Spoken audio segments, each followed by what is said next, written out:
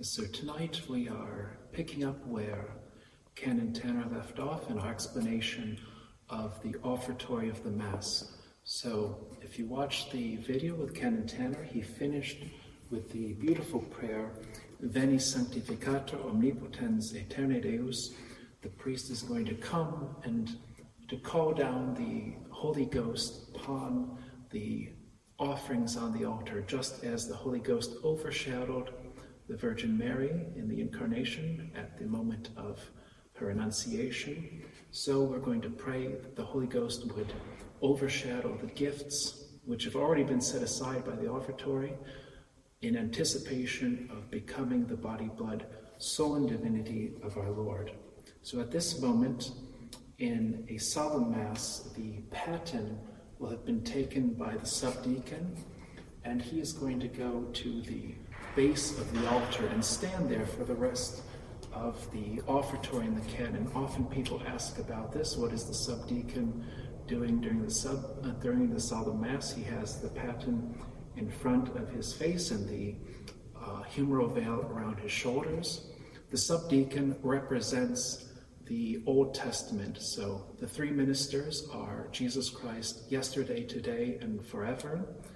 And the subdeacon, therefore, is the representation of our Lord Jesus Christ in the Old Testament, which is veiled. We don't yet have the full presence of our Lord. And so he will be before the presence at the foot of the altar, but watching through a veil. Now, as we come to this part, we have the incensing of the offerings. And this is the most solemn incensing, in a sense, at the Mass, with a special prayer of blessing. And it says, May the Lord, by the intercession of the blessed Michael, the Archangel, who standeth at the right side of the altar of incense and of all his elect, vouchsafe to bless this incense and receive it as an odor of sweetness through Christ our Lord. Amen. So you may recognize that the image comes from the book of Revelation. Many liturgical images come from Revelation or the Apocalypse. There's a famous Catholic author, Scott Hahn, who wrote an entire book about this called The Lamb's Supper. Very interesting, worth reading. But we're going to have the image of St. Michael the Archangel at the altar of the Lord. As well, we'll see other images, such as the image of the saints beneath the altar, the martyrs. Of course, you have below the offerings at the high altar the presence of the relics underneath that we've already talked about earlier in the Catechism. But these images, which are so rich, come to us from the book of Revelation. The priest will bless the incense with this prayer, asking for the intercession of St. Michael the Archangel. And then he's going to incense the offering. So I'd like to show you the diagram from the Missa, which explains how this is done. It's not ad libitum, it's not however the priest feels like doing it, but there's a very specific way that it's set out by the rubrics, by the Missal. And if we look here, we will see, hopefully I'll get it on camera so that you can see it well. Over the offering, if we imagine that the chalice is here and the host is here, the priest, while he's praying, will make three signs of the cross. This way, and then in this direction. And he'll say, Incensum istud a te benedictum, ascendit a te Domine. And then after that, as I raise it up so that you can see it, yes, after that, he will then make three circles around the offerings, around the chalice and the host, saying, Et descendet et descendet super nos misericordia tua. I'm trying to read upside down.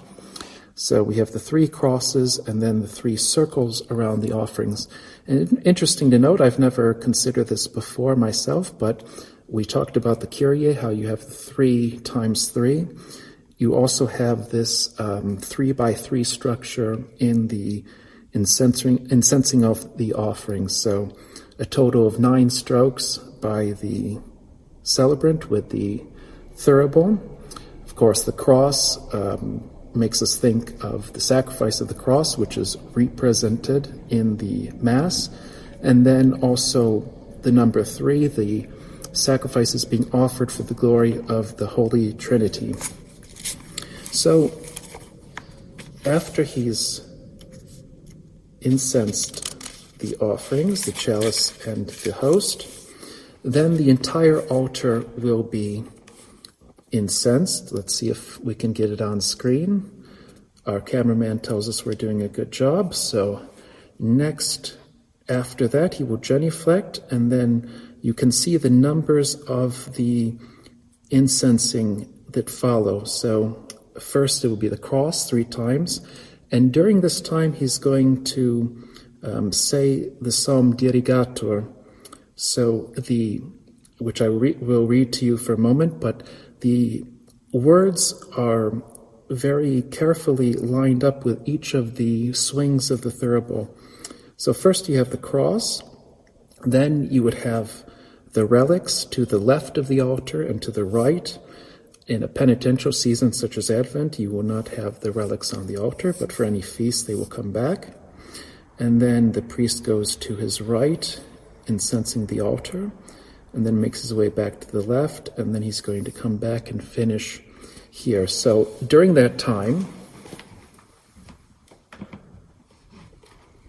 the prayer that he is saying is from Psalm 140. It says, "Let my prayer, O Lord, be directed as incense in thy sight, the lifting up of my hands as an evening sacrifice. Set a watch, O Lord, before my mouth, and a door round about my lips. Incline not my heart to evil words, to make excuses in sin." So as Ken and Tanner mentioned in the first incensing, we have this link which is made between the sacrifice of the Mass and the ancient morning and evening sacrifices of the Jews, referenced in Psalm 140.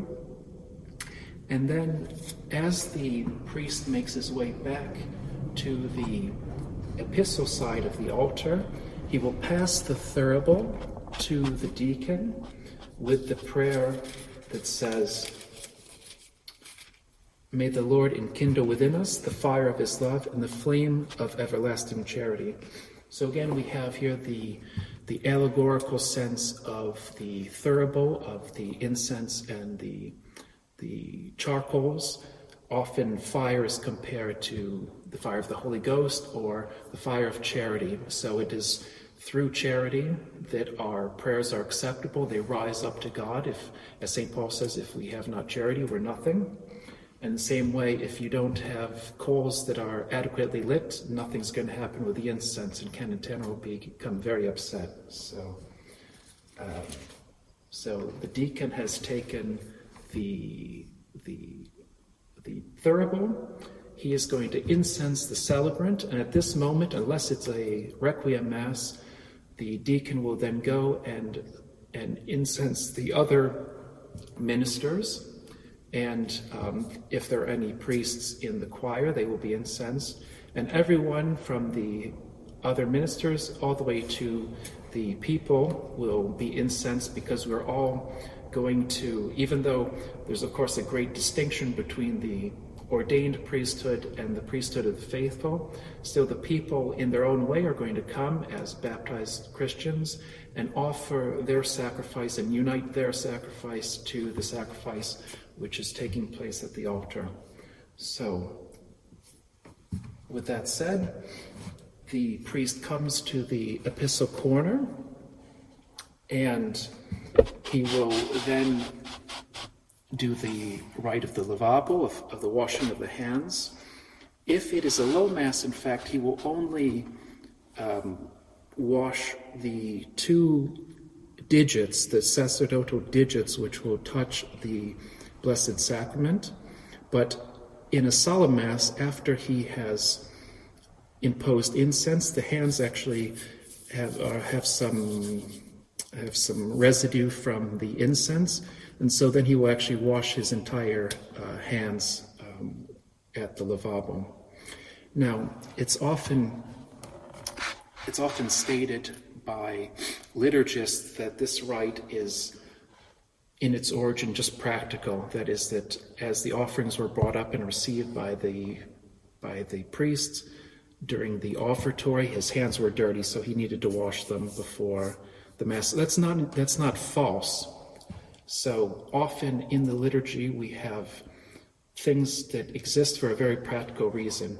Just like after having imposed incense, the hands can be dirty, so there's a practical reason for washing the hands at the lavabo. And if we're going to handle our Lord in the Blessed Sacrament, we want our hands to be as clean as possible. So that's a practical meaning. But of course, we don't want to just stop at the practical meaning. So when we're talking about allegory, we begin at the most concrete level, but we want to rise from that to more spiritual considerations. So the lavabo makes us think first of course, there's a practical physical cleanliness that we need, but there's also the spiritual cleanliness we need. And the priest will recite part of Psalm 25 if he's forgotten it, or if he needs help to jog his memory. That is on the altar card that we might have within the picture. Very good. And the part of the lavabo that he reads of the psalm goes, I will wash my hands among the innocent, and will compass thine altar, O Lord, that I may hear the voice of thy praise, and tell of all thy wondrous works. O Lord, I have loved the beauty of thy house, and the place where thy glory dwelleth. Destroy not my soul with the wicked, O God, nor my life with men of blood, in whose hands are iniquities, their right hand is filled with gifts. But I have walked in innocence. Redeem me, and have mercy on me. My foot hath stood in the straight way. In the churches I will bless thee, O Lord. And then the glory be to the Father. What's interesting about this, I think, in the spiritual sense, one of the things we want to note is we have the contrast of innocence and then guilt. And as we're preparing to enter into the Holy of Holies with the canon, we're reminded of what St. Paul says, let before a man receive the body, blood, soul, and divinity of our Lord, let him examine himself. So is the priest going to approach our Lord in a worthy fashion, or as a false disciple, as a kind of Judas? So we have this reference again, destroy not my soul with the wicked, O God, nor my life with men of blood, in whose hands are iniquities, their right hand is filled with gifts. Gifts in this sense could refer to bribes, or to anything that is hypocritical.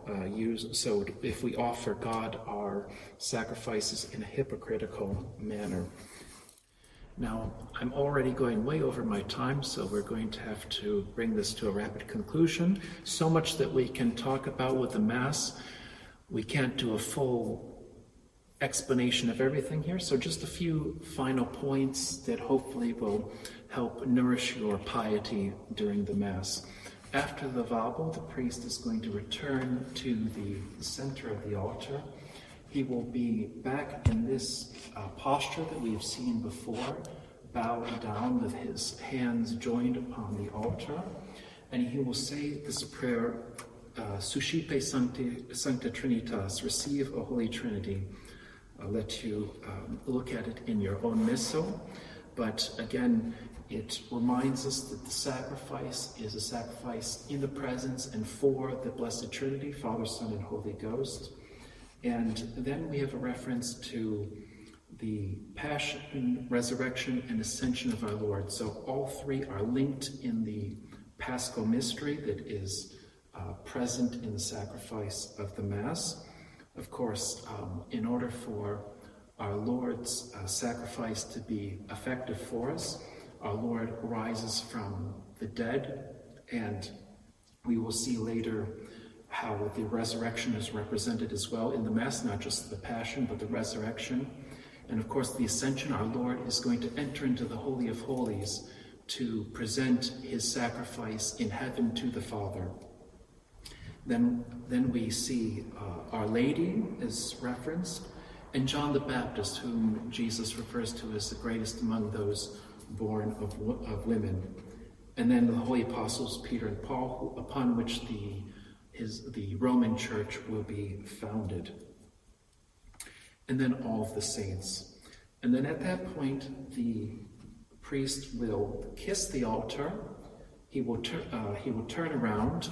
He will open his hands and say the Orate Fratres, pray, brethren, that my sacrifice and yours may be acceptable to God the Father Almighty.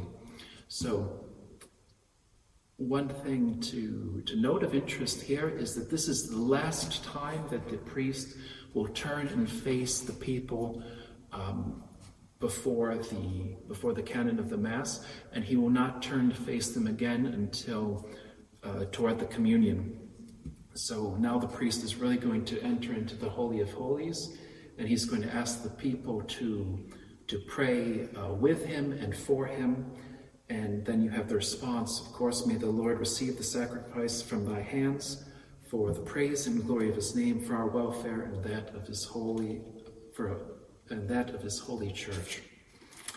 And then after that, the priest is going to conclude this part with a prayer called the secret. You have it in your missal, so it's not a total secret, but secret in the sense that it's not said out loud. And also something to note for you if you're trying to follow along in the missal at home or during the Mass. The secret is one of the three prayers that is linked in every Mass. So we've seen the collect already. Here you have the secret, and later you have a prayer called the post-communion. And these three prayers are always linked together. You always have 1, 2, or 3 in quantity. And the order of those 1, 2, or 3 prayers will be the same for the collect, the communion, the collect, the secrets, and the post-communion. So we've got collects match the secrets, and the secrets match the post-communions at the end of the Mass. So these prayers, upon their conclusion, we will enter into the preface, the great dialogue, which introduces us, brings us into the Holy of Holies, into the action of the canon, where the priest will turn himself entirely to the Heavenly Father in persona Christi to offer the sacrifice of the cross, the sacrifice of our redemption. Amen.